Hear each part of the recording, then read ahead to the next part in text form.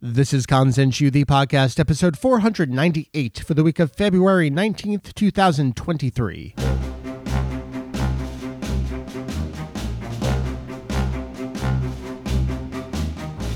Hello, everybody. Welcome back to Kanzenshuu, the podcast. An extension of the all-encompassing Dragon Ball fan site. Kanzenshuu. Yes, we cover anything and everything Dragon Ball in hopes of enlightening and a little bit of entertaining. A wee little bit. A wee. Speaking of the wee, hi, my name is Mike. You probably know me, Vegito EX. Live in the studio. Woo, it's Heath. What's up, man? How you doing? Good. It's good to be here. Yeah, technically we've already recorded one podcast. So. We have. We practiced. We did a whole run through of this. Yeah. So it'll this be entire flawless. episode, we've already done. No, we did a different episode. That one won't be out for a few weeks, maybe months. We'll see. I'm planning. Years? It's maybe? a post. Yeah.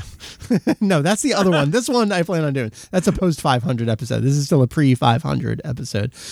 But as is kind of standard, anytime someone comes over, I start getting a little sick. So I've got the the mucus thing going on, but I can't pass up an opportunity to do a live, podcast recording. So even though, for all history, posterity, you'll hear a little bit of nasally Mike on this episode, and I figure it's worth it. As I call him, normal Mike. Yeah, this is normal Mike. Well, I totally did have someone mention at some point. I think it was Zephyr who was going through all the podcast episodes. He's like, Mike, you get sick a lot. I'm like, stop. Don't. Yeah, I wonder if there's somebody out there that could track that. How often? Yeah. With dates, sicknesses.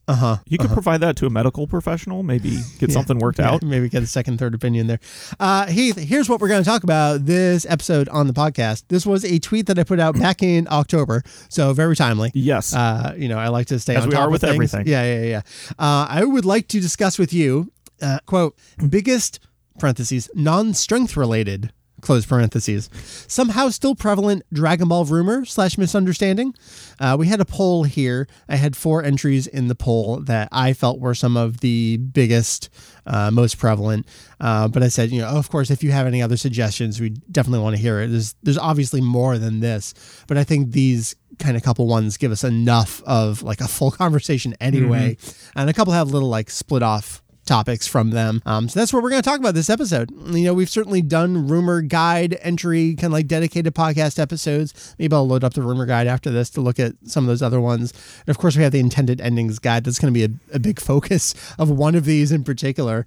But I really like talking about this stuff as it's, you see it everywhere. As we were just reviewing some of the responses, tweet responses we had on here, a couple of them were like, I know that one, but I hear this angle of it more. And it's like, no matter like what group you roll with, it seems to be, or social media platform even, you get like a slightly different twist. Oh, absolutely. Because I think we talked about one in particular, and I said, I hardly have ever heard that. Yeah. And apparently other people hear it a lot. Yeah. So we'll see. It's good to get a variety of opinions and thoughts on that. Yes. That's what we're talking about this episode. Let's roll right on into this topic then. Here we go. All right, Heath, the 4 answers we had in the poll here for biggest non-strength related, somehow still prevalent Dragon Ball rumor / misunderstanding. And this is basically in order of responses too. I didn't necessarily order it this way. I kind of did. I figured this is how it would go. Number 1. Dictated is what happened. Sure. It was leading questions and answers. Number 1, intended to end with Frieza. Oh, I've heard that one many, many times. Yes. Number 2, the Buu arc Gohan / fan outcry. That one, I only have so many characters to put into a poll answer. So that one is about Gohan being in a leading role in the Buu arc and the rumor of, it was fan outcry that led to Goku coming back. We can certainly talk about that. Number 3, Toriyama writes the Dragon Ball Super manga. And then number 4, and this one got a much lower amount of votes on it, but I see it all the time. And that's that Funimation started in 1999. Oh, yes. Yes. So there's a lot to get into there. We're going to kind of just run through these basically in order here. And then we have some of the responses we got from other folks. We can go with intended to end with Frieza. I mean, it's not true. There is no evidence, essentially. There's a little asterisk here, and that's going to be for a future podcast episode as we get some more stuff translated and kind of like double confirmed. But for all intents and purposes, people always point to specific things like, oh, it just felt natural that Goku becomes Super Saiyan, and like that's the end of the story. It really feels like a natural conclusion.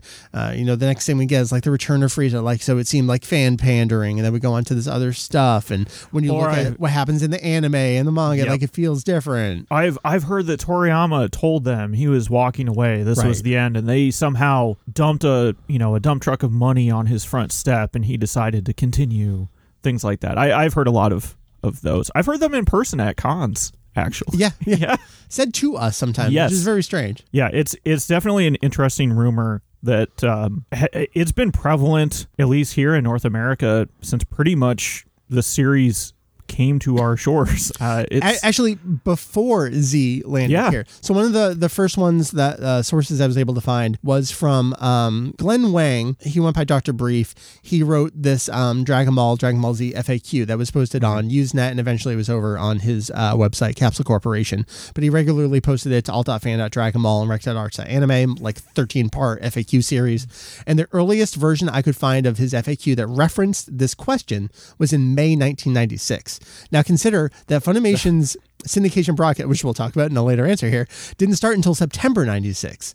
So Glenn's answer to this question predates Funimation's English dub. I feel like this is a larger conversation we need to have about a lot of information where some of these thoughts predate Funimation. Which is weird to think about. Yeah, well, I mean, Funimation existed. They did Dragon Ball in 95, but for DBZ, I mean, no one knew Frieza yet, really, unless you were in the scene. So Glenn answers this question in his FAQ, question B32, when did Toriyama Sensei really intend to end Dragon Ball? And I mean, this is like one of the reasons why we went with the word intend. Like we see this all the time. As early here as 1996. And Glenn puts the answer, according to some interviews, parentheses, I think, end parentheses, the original intended ending for the series was the end of the Frieza storyline.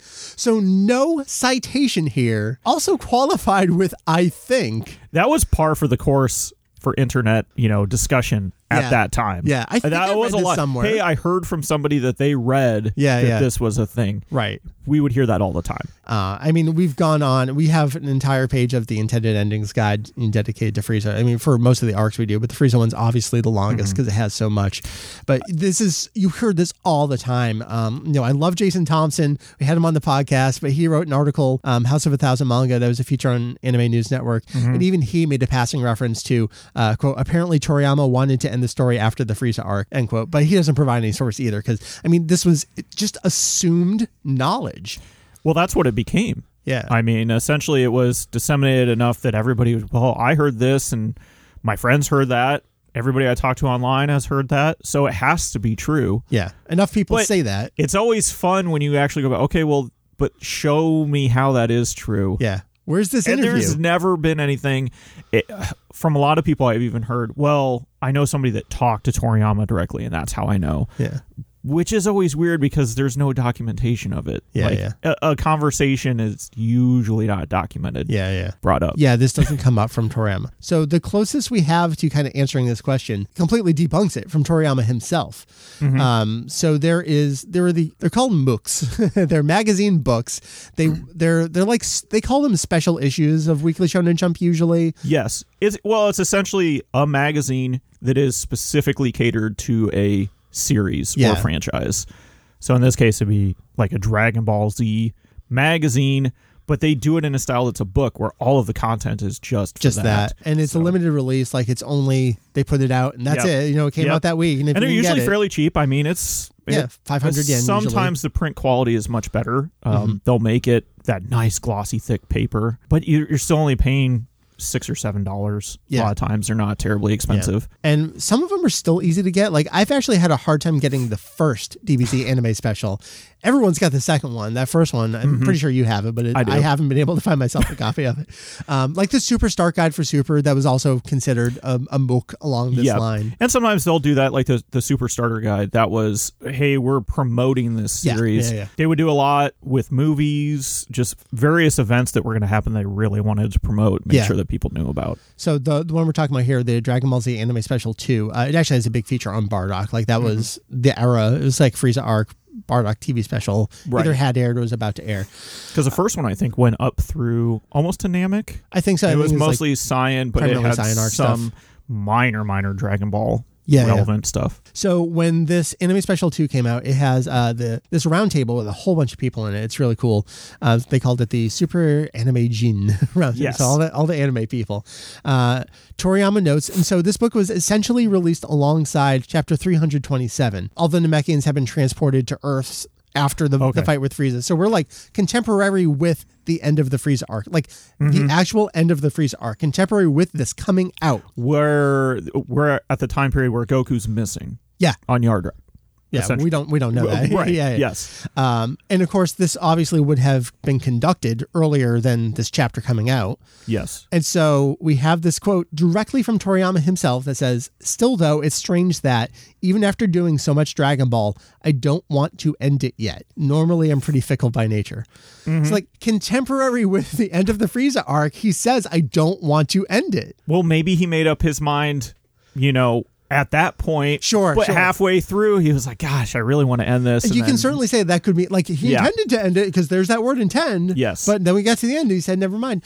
Sure. I mean, you could phrase this any way you want, but the long and short of it is we don't have anything from Toriyama himself or any of the actual this series production members. Again, I'm going to put a little asterisk here because I do have something that I do want to get into with Julian at a later point in time that may frame this conversation a little bit. I don't think it's going to flip it on its head by any stretch of the imagination, but just stay tuned for that in the future.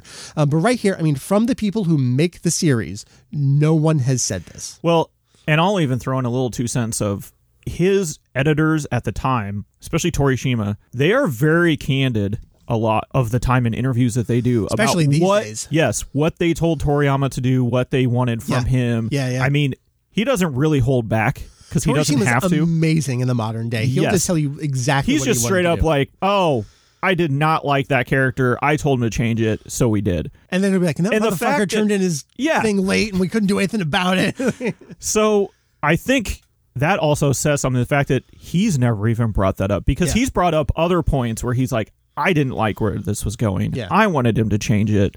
Or even when they kind of did Dragon Ball Kai, I mean, he is very frank about that as well. So I think there's a lot of inference that you can draw from the fact that he hasn't said anything to the fact of, oh, well, Toriyama came to us and said this. Yeah, he was thinking about ending, and we kind of tossed this around and like made a compromise. There's nothing that. There's always the point to make that these specific kinds of series, the series is meant to go until it no longer goes. And so, of course, there's which is always essentially pressure. The shonen manga mantra right now. This is what they do. So you know that, like, yes, there is editorial pressure for Toriyama to continue. That's going to be there from beginning to end.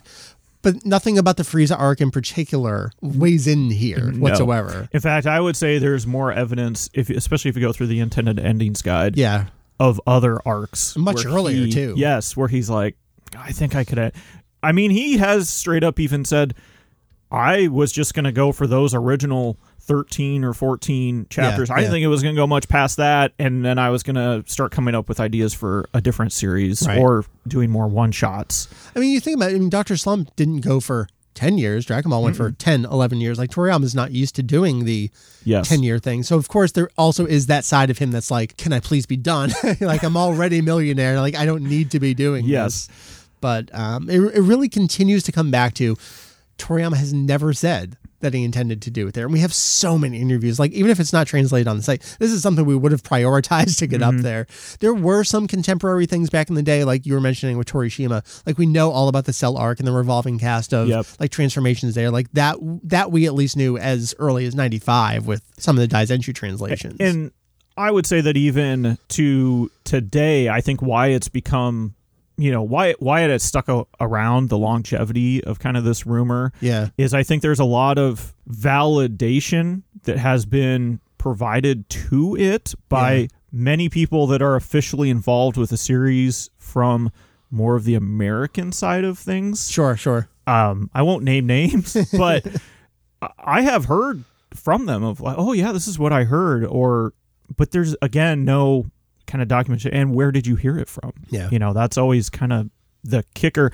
But even that it's gotten to that level of people that are officially involved with the series that openly promote it. Yeah.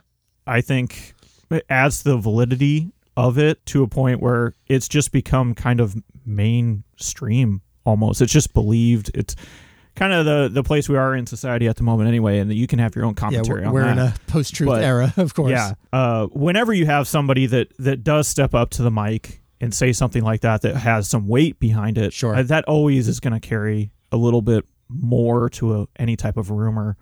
And I think we've seen that. And that's frankly been around for 15, 20 years. So another angle I want to throw in here, and this is itself over 10 years old at this point, but that's Dragon Ball Kai. I mean, we've talked about the production of Kai a lot, but when that started, they didn't show anything or have any key art or anything that went beyond Frieza.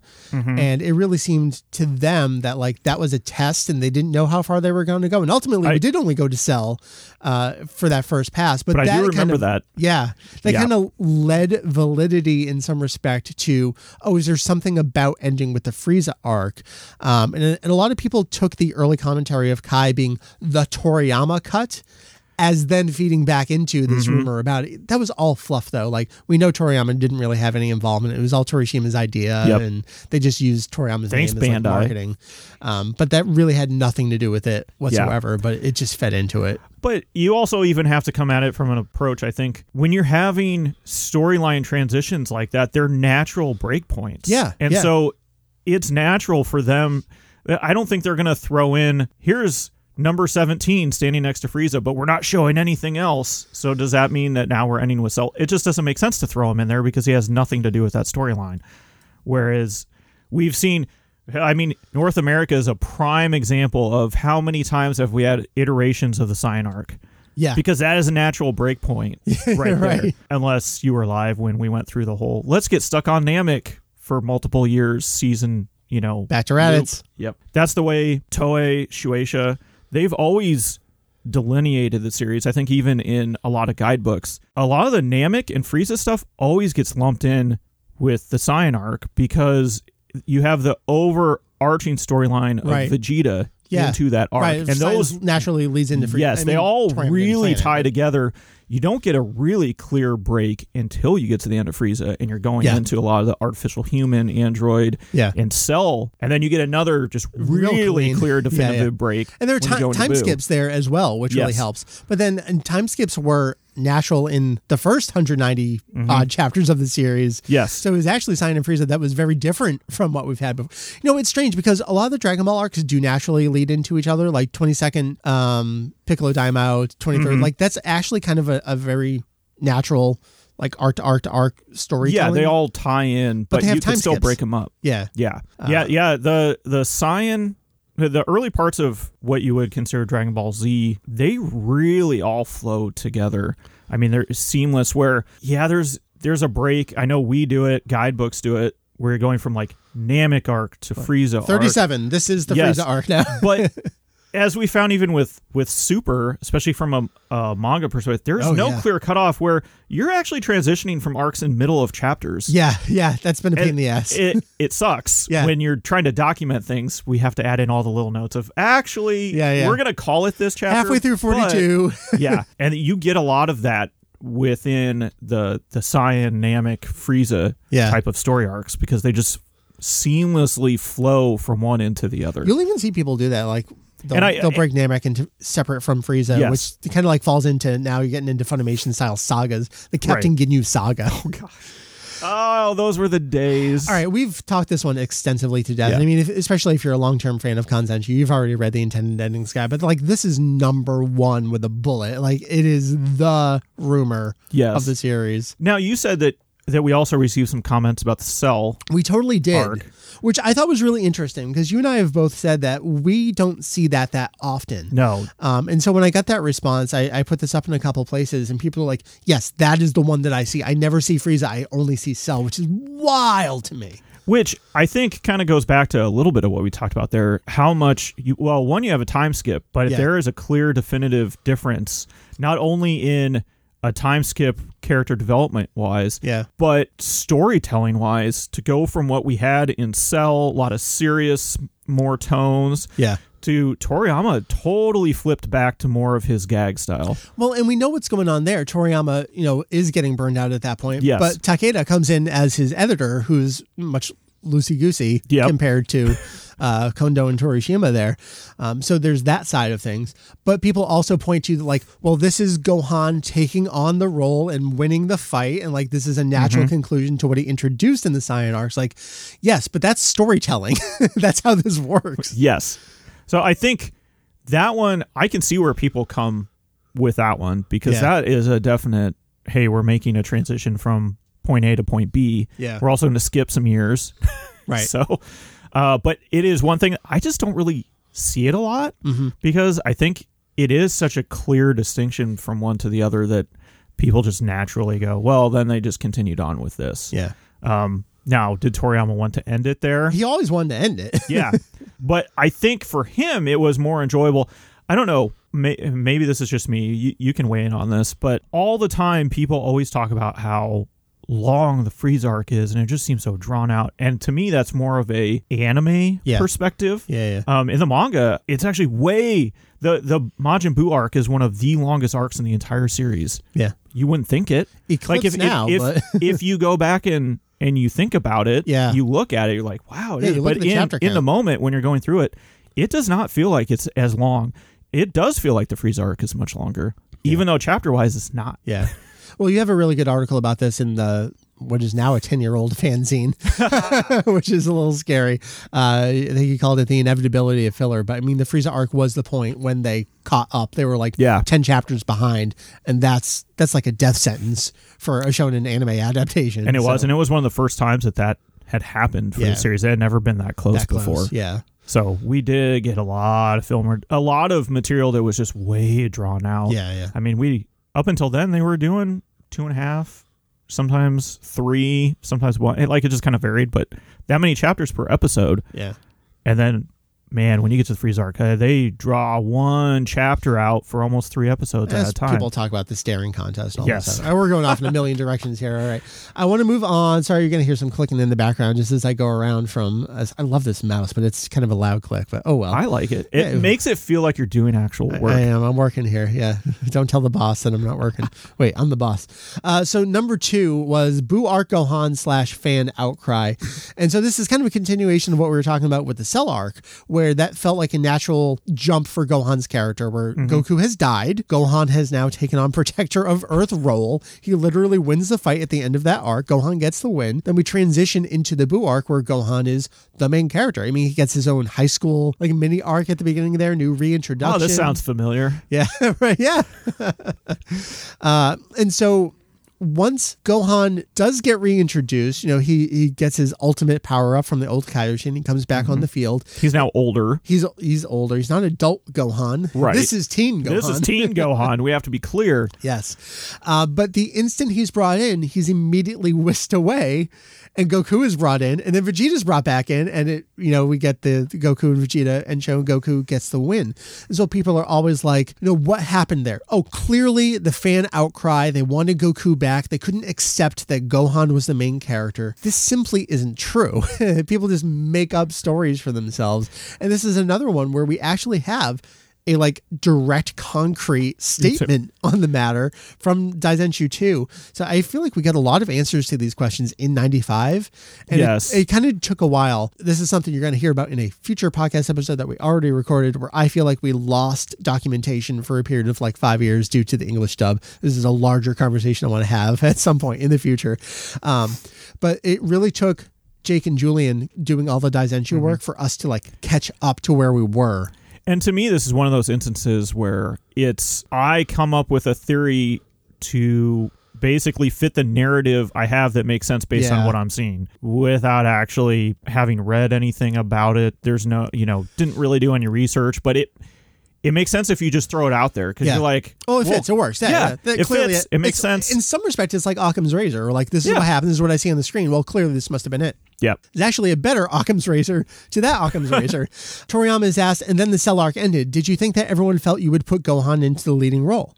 And Toriyama responds, I intended to put Gohan into the leading role. It didn't work out. I felt that compared to Goku, he was ultimately not suited for the part. So, and this is just Toriyama working through his art by himself with an editor who isn't really directing what he needs to be doing anymore. So he's really left to his own devices to just throw. I mean, this is the Buu arc. Like, he just throws shit at the wall, and he's going from Gotenks to Vegito to Gohan back to Goku. And we know, I mean, he was essentially, he never at that time really drew out entire story arcs. He never knew where it was going. He wrote a lot chapter by chapter. Yeah. And I think that really lends to kind of what happened with that character. You definitely, like you said, you get the impression of he is just throwing shit at the wall. And what kind of works? What does he like? And one, he liked a lot of the gag material. He went back to that shtick, which is fantastic because I think it works really well for the type of characters that he brought in.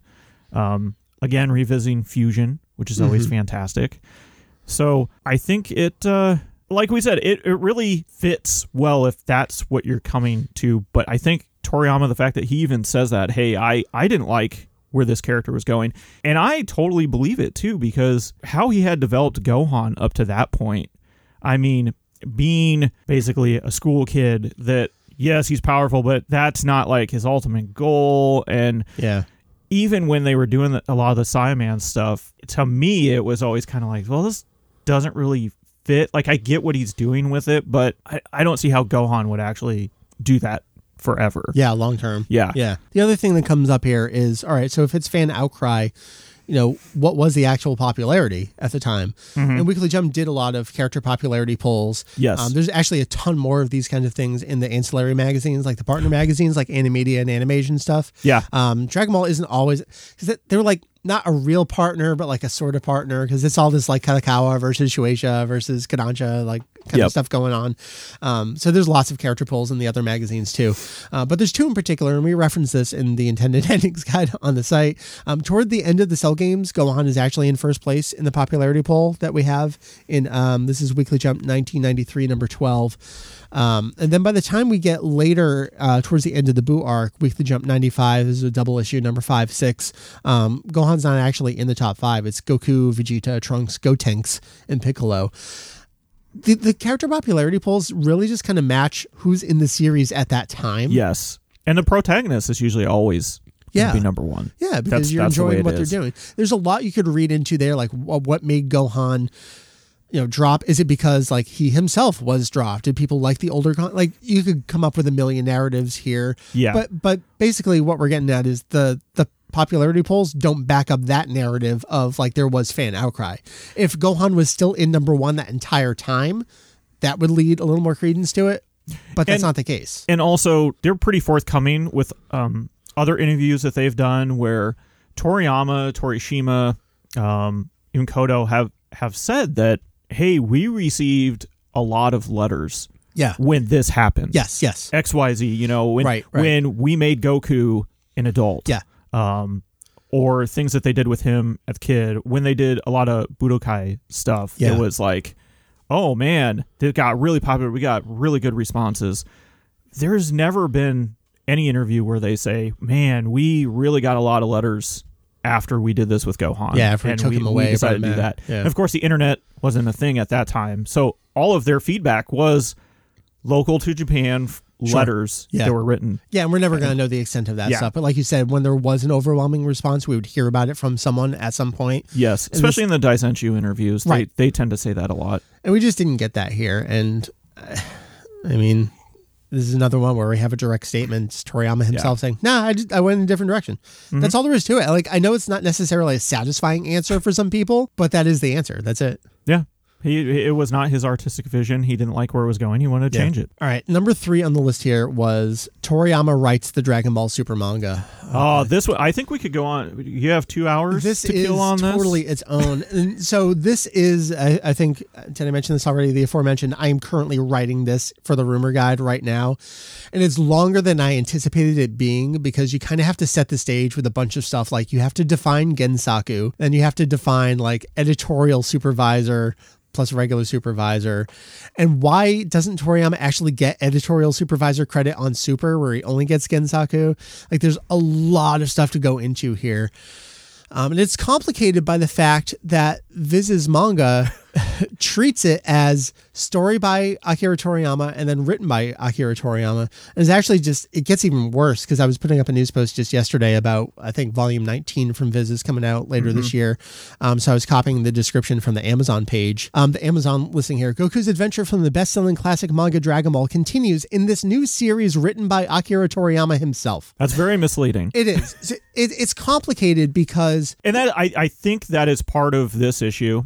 And we've talked about it online, but there is no definitive who writes what and when, because it has been changing from story arc to story arc. So it's really hard to credit something the same for every single one, which is what Viz has been doing. Yeah. And that's not necessarily the case of what's happening with the development of the series. Especially post-TV series. And that's a complicating factor because the TV series and the manga started with adaptations of Toriyama scripted movies, which were essentially outlines that were provided to both staffs, and then they were independently able to flesh out how they wanted to, while also simultaneously sometimes contributing ideas back to each other. So like even when it was Toriyama this weird draft, loop. It totally was.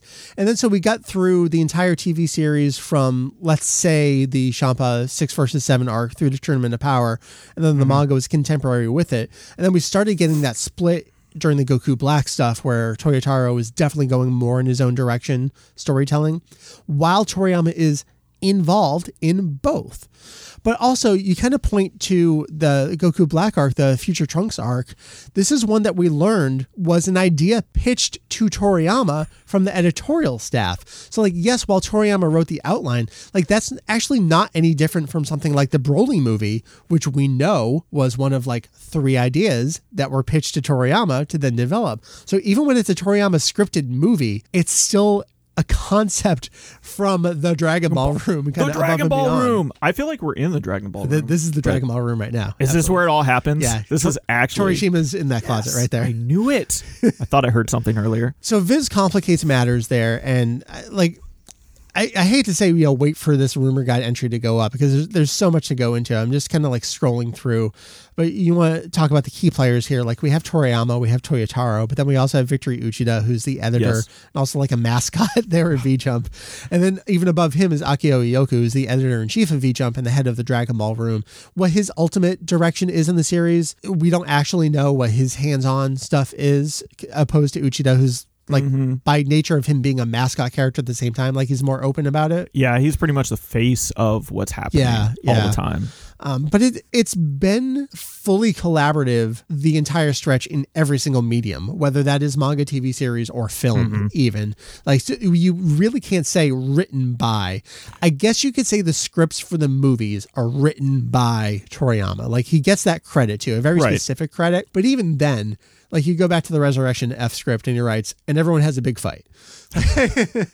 That is my favorite thing of all time. So he no descriptors. Even. Yeah. So they're again left to their own devices. But even Toyotaro has said, "Hey, I came up with this idea. I sent it to Sensei. And these are the comments I got back, and I, was just flabbergasted at what he came up with and how he fleshed out my idea. Right. And it's just kind of, or gave him approval of like, yeah, dude, this is awesome. And then the fact that your mentor is basically approving what you're doing with his work. I guess I want to run through, and we've actually talked extensively about these with Ian here on the podcast, going through the Galactic Patrol Prisoner arc and the Granola arc. But we know the Galactic Patrol Prisoner arc was kind of like the first arc where we didn't get a statement that said Toriyama wrote an outline for it. So it seemed to be very much a Toyotaro-inspired arc idea. But even then, Toriyama was still like heavily involved in it. But Toyotaro like designed Merusu and Moro, kind of that stuff himself. And then we get to the Granola arc where Toriyama did provide an outline for that story arc, but it was based on the pitch by Toyotaro. Yes. Who then himself kind of wrote the entire story arc, but then Toriyama again like himself and redesigned some characters, and they're pitching things back and forth. And Toriyama's like, I can do new Dragon Balls, so let's insert those. Toriyama's like, oh, I can't just come up with new Dragon Balls. I can't do that on my own. Only the original author can do that. Toriyama redesigned the Hidas. It took like 4 designs to get approval on that. Mm-hmm. That was collaborative as well. Toriyama did the Sugarians. I don't know if I want to say Sugarians. It's kind of a strange it is when you're word trying to kind of transliterate. adapt.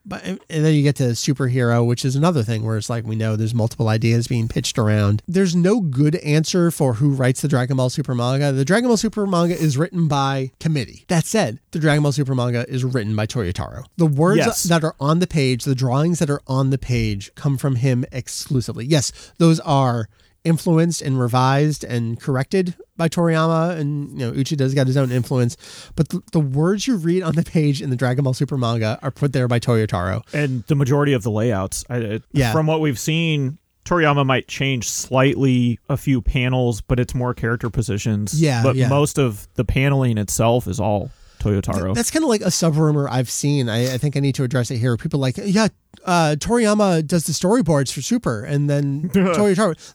Toriyama has specifically come out and said that how much he hates storyboarding. He doesn't. And we get official articles on the official Dragon Ball site with the official storyboards by Toyotaro every month. Like, they show us Toyotaro's storyboards marketed as Toyotaro's storyboards and drafts. Like this, it's not a question of who storyboards Dragon Ball Super manga.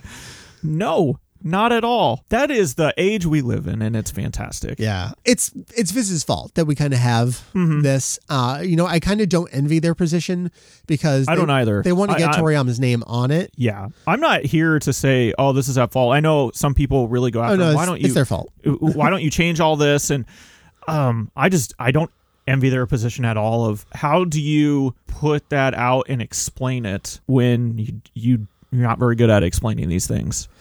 I think is a good way to look at it. Yeah. You can get the full story even within Viz's volumes because they do whatever interviews are in there from the Japanese releases. So you can get some of that Toriyama. You can get some of that Toriyama and Toyotaro kind of like banter about who's involved in what capacity. Which I really enjoy the fact that they did. I'm glad it's there. But that's, you have to buy the physical volumes. It's totally counter to what you see on the cover. Yeah. And if you're only reading the Simulpub, you're never going to see that stuff. It's only the collected volumes. So you kind of have to be, you don't have to be Kanzenshuu tuned in, but you have to be like, I bought the series tuned in. Right. Which not everyone is. Especially when it's free online. Yeah. I mean, I love that part. That is I do too. Very nice. All right. This takes us to the last answer on the poll, and then we'll get to some of the other things that people tossed out there. But the rumor that Funimation didn't start working on the series until 1999. Oh, this is like your bread and butter. This is the stick up my butt of people saying like, there's the Ocean dub and then there was the Funimation dub, and Funimation took over in 1999. It's like, it's not just the voice cast that I feel is important to this answer. So jumping back, Funimation formed in 1994. Gen Fukunaga and family down in Texas, and business partners. I forget what industry he was in before, but Daniel Kokenhauer. I'm going to say oil just because. Must have been. Started a company. He had an uncle, which I want to say we figured out was Kozo Morishita. I'm not entirely sure, but I think that's the family connection. Yeah, that sounds right. Started Funimation. Quote us on that. Yeah.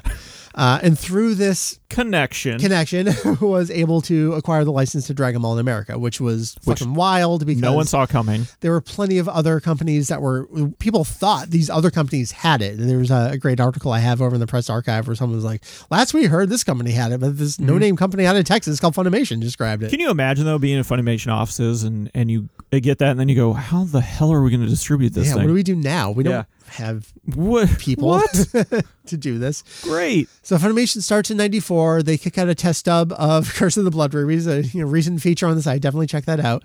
Then they start doing Dragon Ball in syndication 95, 13 episodes, the movie. We know this story. They skipped to DBZ in 96, 2 seasons in syndication, 96 to 98. Cartoon Network picks it up in 98, the end of 98 there in September. Start re-airing the syndication seasons. September 1999, season 3, television broadcast season 3, as opposed to DVD volume season 3, begins with the new Texas in-house cast and new third replacement musical score by Falconer Productions. It was Funimation doing this the whole time. Since 94, Funimation has been the licensee of Dragon Ball animation in North America. Just the people changed. And even then, not all the people changed. Yes. I think one of the most important things I like to point to is that even when it shifted to the Texas voice cast, guess who was still writing the scripts for the dub? Terry Clayson. Who's Terry Clayson? The original Ocean voice actor of Krillin. They kept on Ocean talent to keep writing the scripts for the show. So like the production the entire time is Barry Watson. The words you're hearing out of the character's mouth the entire time is Terry Clayson. Nothing really changed other than the actors who were speaking the words from those characters. From the production standpoint, it was essentially the same. Completely the same. It's just Barry wasn't flying to Canada anymore to record the voices.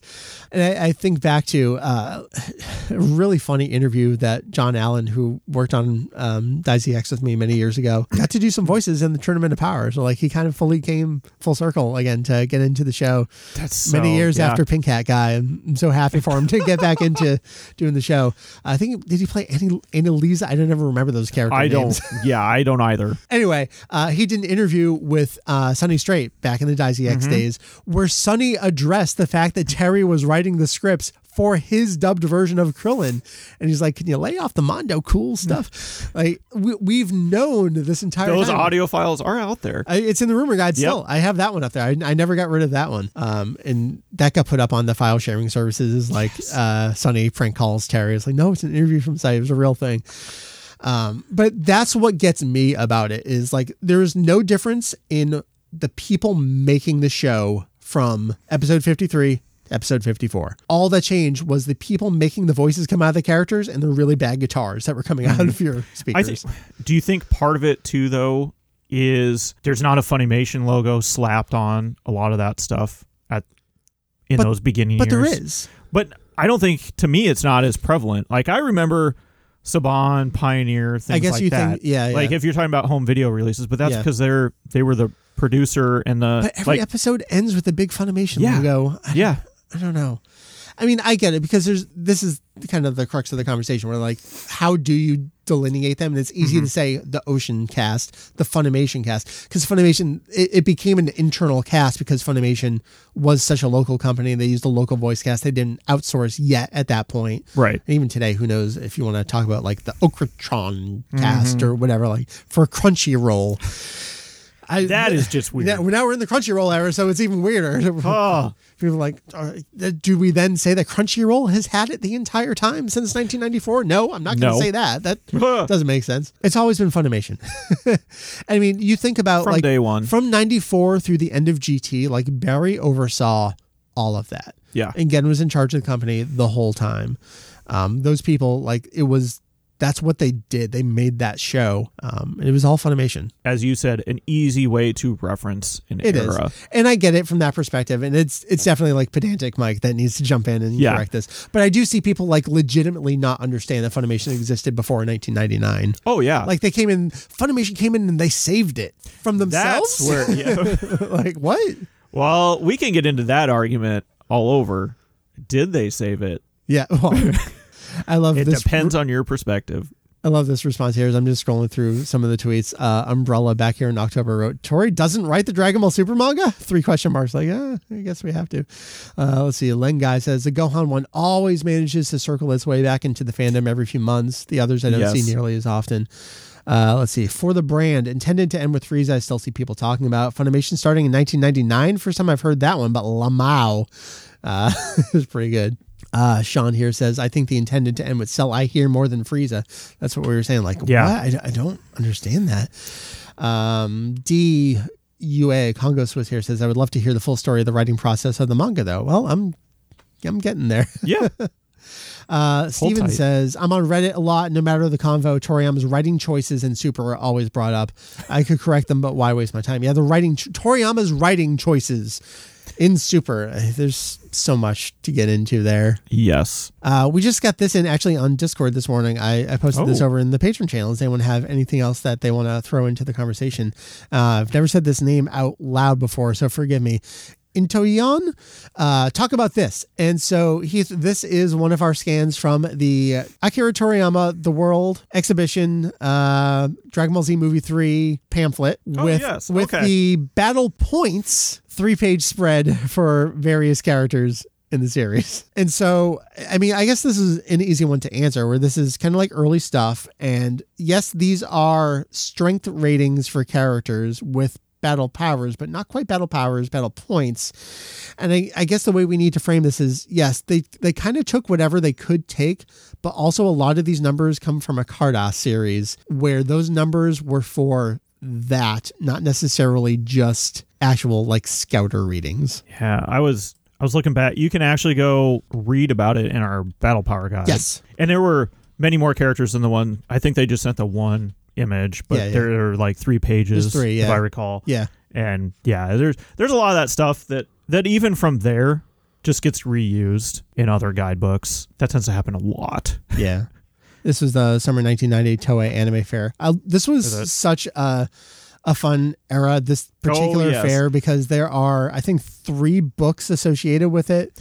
There's at least 2. There's the Akira Toriyama The World special, and then there's also Akira Toriyama The World. It was basically the Toriyama Fair. Yeah. Because they were doing, everything was Toriyama related. Yeah. And it was basically, we're going to show him off as much as we possibly can. And they created so much content around that. Yeah. They did a soundtrack release for it too, with the Pink songs, the Konosuke songs. I picked that up. That was fun to get. But yeah, because this was all Toriyama stuff, so they just filled out the pamphlet with as much Dragon Ball Toriyama stuff as they could get. And so they decided to show a bunch of characters with power levels in them, but that weren't power levels. Right. Yes. But you see this, you don't read Japanese, you see these numbers and you're like, well, what did they do? How did they get this so wrong? And you don't really have access to Cardass, really. No.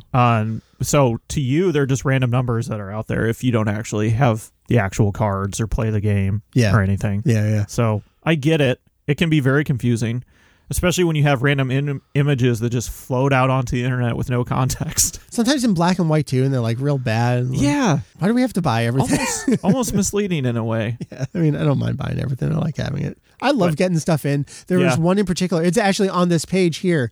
I haven't replaced them yet. It's right above this section. It's the... is it the Z ones? It is V-Jump July 2004 with Gogeta, Kula, and Broly from, is this DBZ 3? Budokai 3 as it was coming out.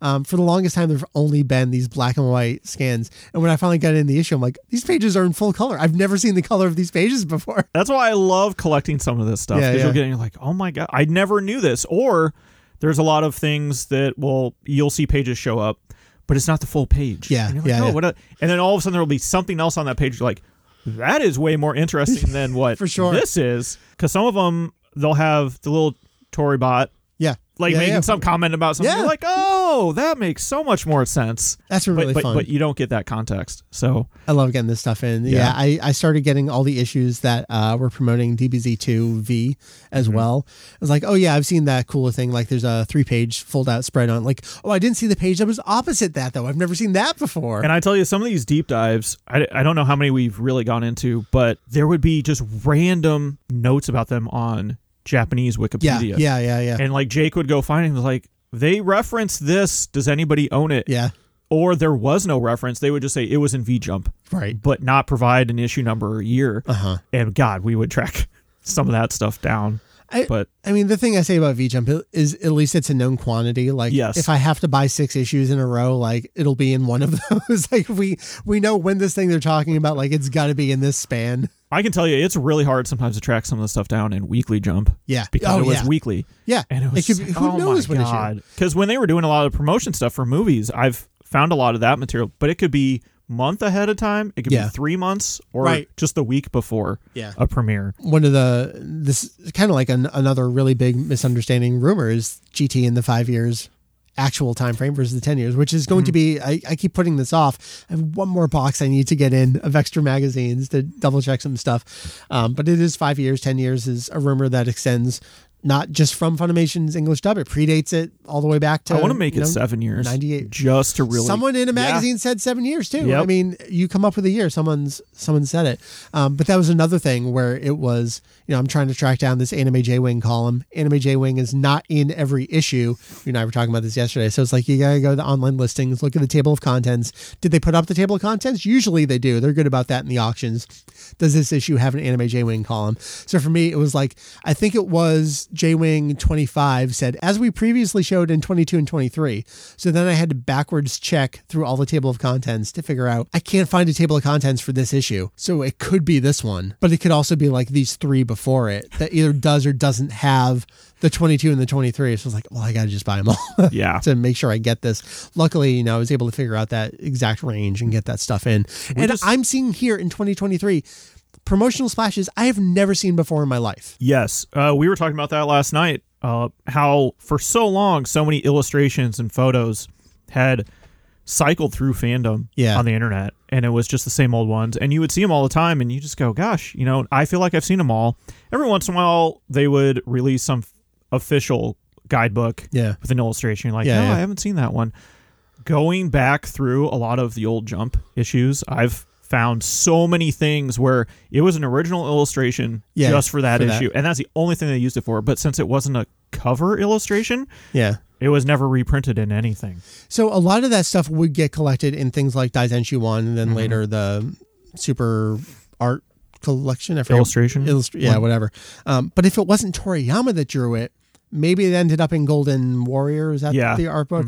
But there's still some stuff, not even necessarily just artwork, but like, that's what I wanted to track down was like, how did GT first get advertised? Like, I've never seen that original spread from Weekly Jump. I've seen Toriyama's 3 illustrations or illustration of the 3 main characters. Yes. Because that always got reprinted. That was always in, Daizenshu and subsequent illustration collections. But like how it was presented on the full page, they didn't even name the characters. They're like, is this Goten? Who is this character? And then who is this girl character? We don't know who this is. Why does Trunks look this way? It was so cool to see that actually in its own original context. Well, there was even, I think we have it in the data book guide on the Daizenshu page, but for a long time there was always discussion about the original 7 Daizenshu books. Yeah. So you could piece them together and make Shenlong. Yeah.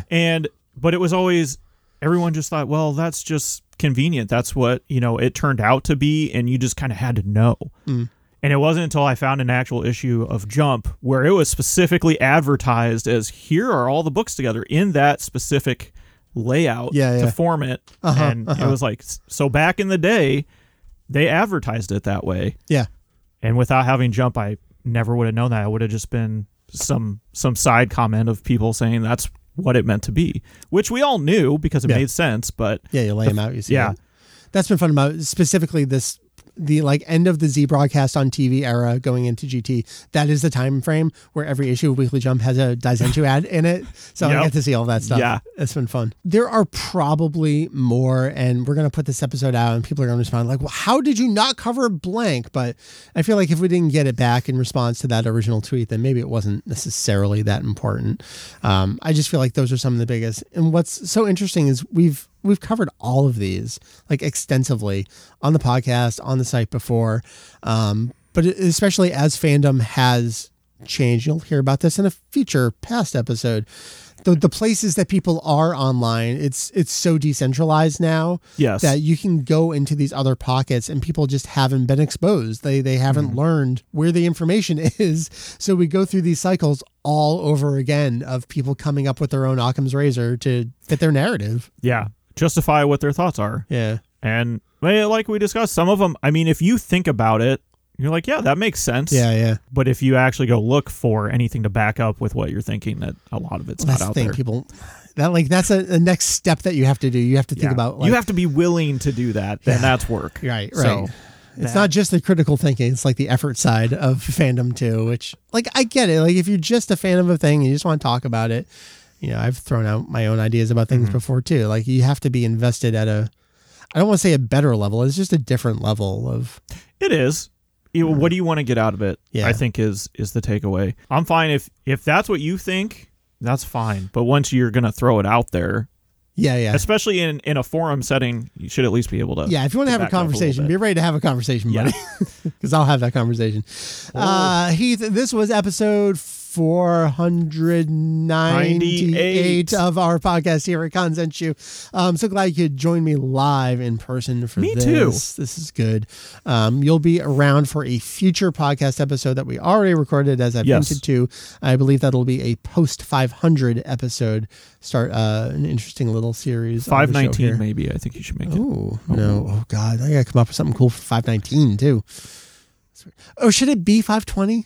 See, that's what I was wondering, but you can make Julian 520. That's fine. I'll be the official chapters. He can be the side story. What do we do for me? What's another? Yeah, we don't really have a significant number after that. Yeah, because then you start adding in like Kai, and then there's two versions of Kai, and then Super. So I don't know. Yeah, I think you should be Kai. I think we should do that. What is the good Dragon Ball number post 519? Well, do you want to start adding on Super?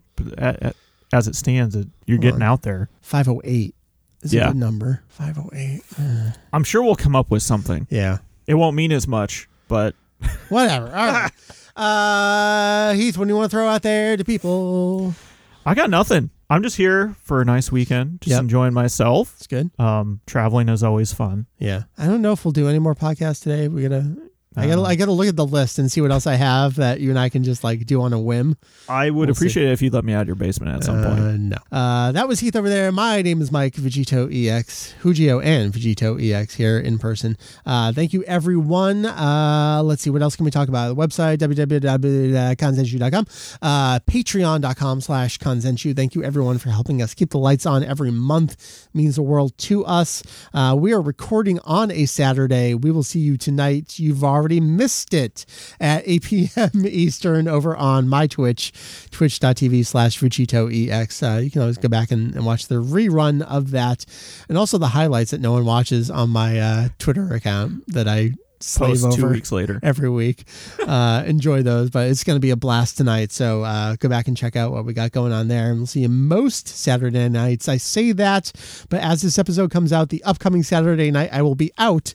So why don't this coming Saturday night, you go back and watch last week's, which is the one we're about to do. I don't know. You make your own plans on every Saturday. We'll see you then. I think that's it. Yeah, this is this podcast episode. I got to figure out what 499 is going to be. I don't know that I'll be ready to do the GT thing yet because I still have to ship that box. I was basically done. Almost. Basically done. But then you found something. Well, I think I need to find something. I'll talk more about it when I record that episode. So 499 is up in the air. 500 I have planned. It's going to take a lot of effort though, so that might be a little more delayed than regular, but hopefully not too bad. That's enough. We'll see you next time, everybody. Later. Bye-bye.